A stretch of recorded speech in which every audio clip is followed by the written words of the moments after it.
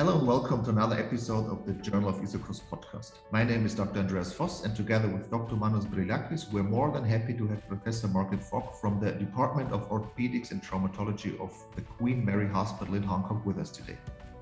In this episode, we will talk and discuss about her recently published article in the Journal of Isocos, talking about state-of-the-art treatment of the cubital tunnel syndrome. Hi, Margaret, and thank you for the time to join us in our podcast. Hi, thank you for having me. So maybe you can tell us a few words about your clinical and scientific focus. Well, I work in Department of Orthopedics and Traumatology, Queen Mary Hospital, which is a university hospital of the University of Hong Kong. So my main focus is on hand, wrist, and elbow pathologies, though I have a special interest in soft tissue injuries in the wrist and elbow and like to explore them using arthroscopic techniques. However, we have to manage a wide variety of pathologies, including congenital hands trauma and degenerative conditions, and perform flaps, soft tissue reconstructions, replantations, fracture fixation, and fusion and arthroplasty. Perfect, thanks. So I will just jump into our discussion. So once you've read your article, which is excellent because it gives a very good overview of the carpal tunnel syndrome, how does a typical patient with carpal tunnel syndrome present in your office? What are the typical symptoms? Actually, because most of my patients are in the public system, so actually that takes them some time to come to see me. So they often present late.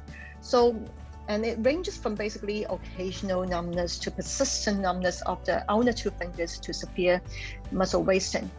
A typical patient, I would say that the patients would present with ulnar two finger numbness, especially when they flex their elbow or at night. And then they will notice a gradual weakness of the grip strength, and they may see some wasting of the intrinsic muscles of the hand. And if I do physical examination, I will often elicit a tenosyte just behind or posterior to the medial epicondyl of the elbow.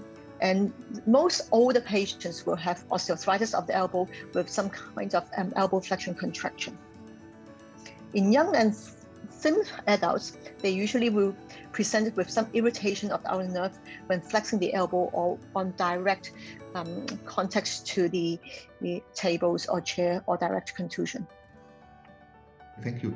And you also mentioned the conservative treatment. So how do you decide whether to treat the carpal tunnel syndrome conservatively or operatively?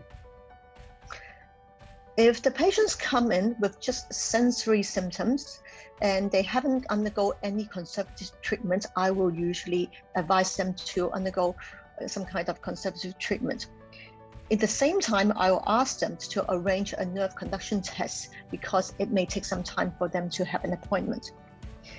For severe cases, for example, they already developed intrinsic wasting, which is a classification of the McGowan 3 or Dennett 3. Especially if confirmed with nerve conduction test, I will offer surgery because those cases, I don't think any conservative treatment will help them. And what would be a conservative treatment, and how would you address a failed, or what is a failed conservative treatment? For conservative treatment, it includes a few different modalities that include activity modification or education, asking them not to flex the elbow during some exercise.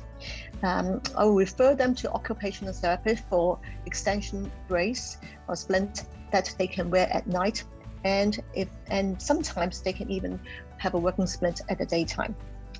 I also refer them to physio, and they have some kinds of nerve gliding exercises they would like to do. I don't do really steroid injection because I think in literature it has not been given a really significant effect.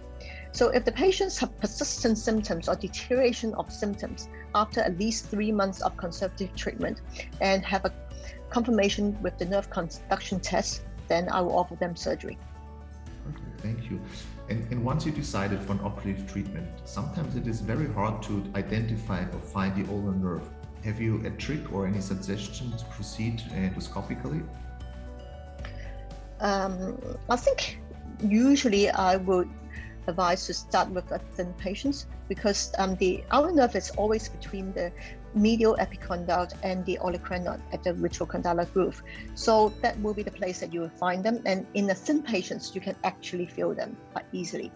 I suggest that in the first few cases, you use a bigger incision so that you're not working in a small wound, and then you have difficulty in finding the nerve. Sometimes you need cadaveric practice if you are not sure. And I will always start with, that's the reason why I will always say that don't do any cases where you have undergone trauma before or surgical incision before, because it will be easier to find the nerve in the virgin cases. And when do you consider an open approach for ulnar nerve release? Like, is there any point where you say, okay, the endoscopical approach is not helping enough, or is there any specific pathology where you switch, or we just start open? If there is lesion or mass that could be compressing onto the nerve itself, then I don't think endoscopic cubital tunnel release is the way to go, because we actually need to excise the lesion or the mass. In cases where, as mentioned earlier, about the previous trauma or surgery to the ulnar nerve and elbow, sometimes you have difficulty in finding the nerve, and then there may be a lot of scars sticking down into the nerve. So in these cases, I will think that open approach is much more beneficial.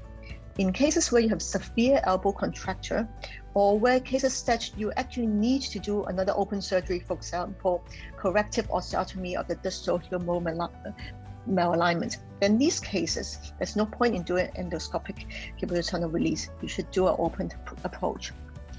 In cases where the patients have particular conditions requiring, for example, submuscular transposition, because even though that I have said in the article that we can do subcutaneous transposition, but in cases where you need to do submuscular transposition, for example, in patients who are very slim or susceptible to ulnar nerve irritation, then in these cases, you need to do an open approach. Perfect, thank you. And is this the endoscopic technique a challenging approach for the elbow surgeon, or do you think, like, if you're familiar with the elbow arthroscopy, this would be just an add-on to your daily practice? Like, did you practice a lot, or is it a technique you can easily learn? I think it's a technique that's quite easily learned, especially if you have done the open approach many times, so you understand the anatomy. Then it is not a difficult procedure to get the hang of. You need to be comfortable with the surgical equipment, because there are specialized equipments that we use. So I would say that to consider a trial with the cadaveric materials first. We should start with simple cases and give yourself plenty of time, and do not rush through a case. Think that you should use a bigger incisions first, and when you use the device, it must be advanced without resistance, because one of the disadvantage or one of the complication is that you have bleedings, and so if you tend to advance the device with resistance, you create a lot of trauma to the soft tissue, and that may cause a lot of bleeding, and also you may injure the nerve as well. Margaret, this was a outstanding scientific approach to treat the carpal tunnel syndrome. So thank you for joining our podcast today, and I think we have answered a lot of clinical questions for our listeners, and hopefully we'll have you back for another episode once you publish the next article. Thank you. You're welcome. Thank you. Yeah. This was Associate Professor Dr. Andreas Voss from the University Hospital of Regensburg in Germany on behalf of the Journal of ISAKOS. We hope to have you back for our next episode. The views expressed in this podcast do not necessarily represent the views of the Society or the journal.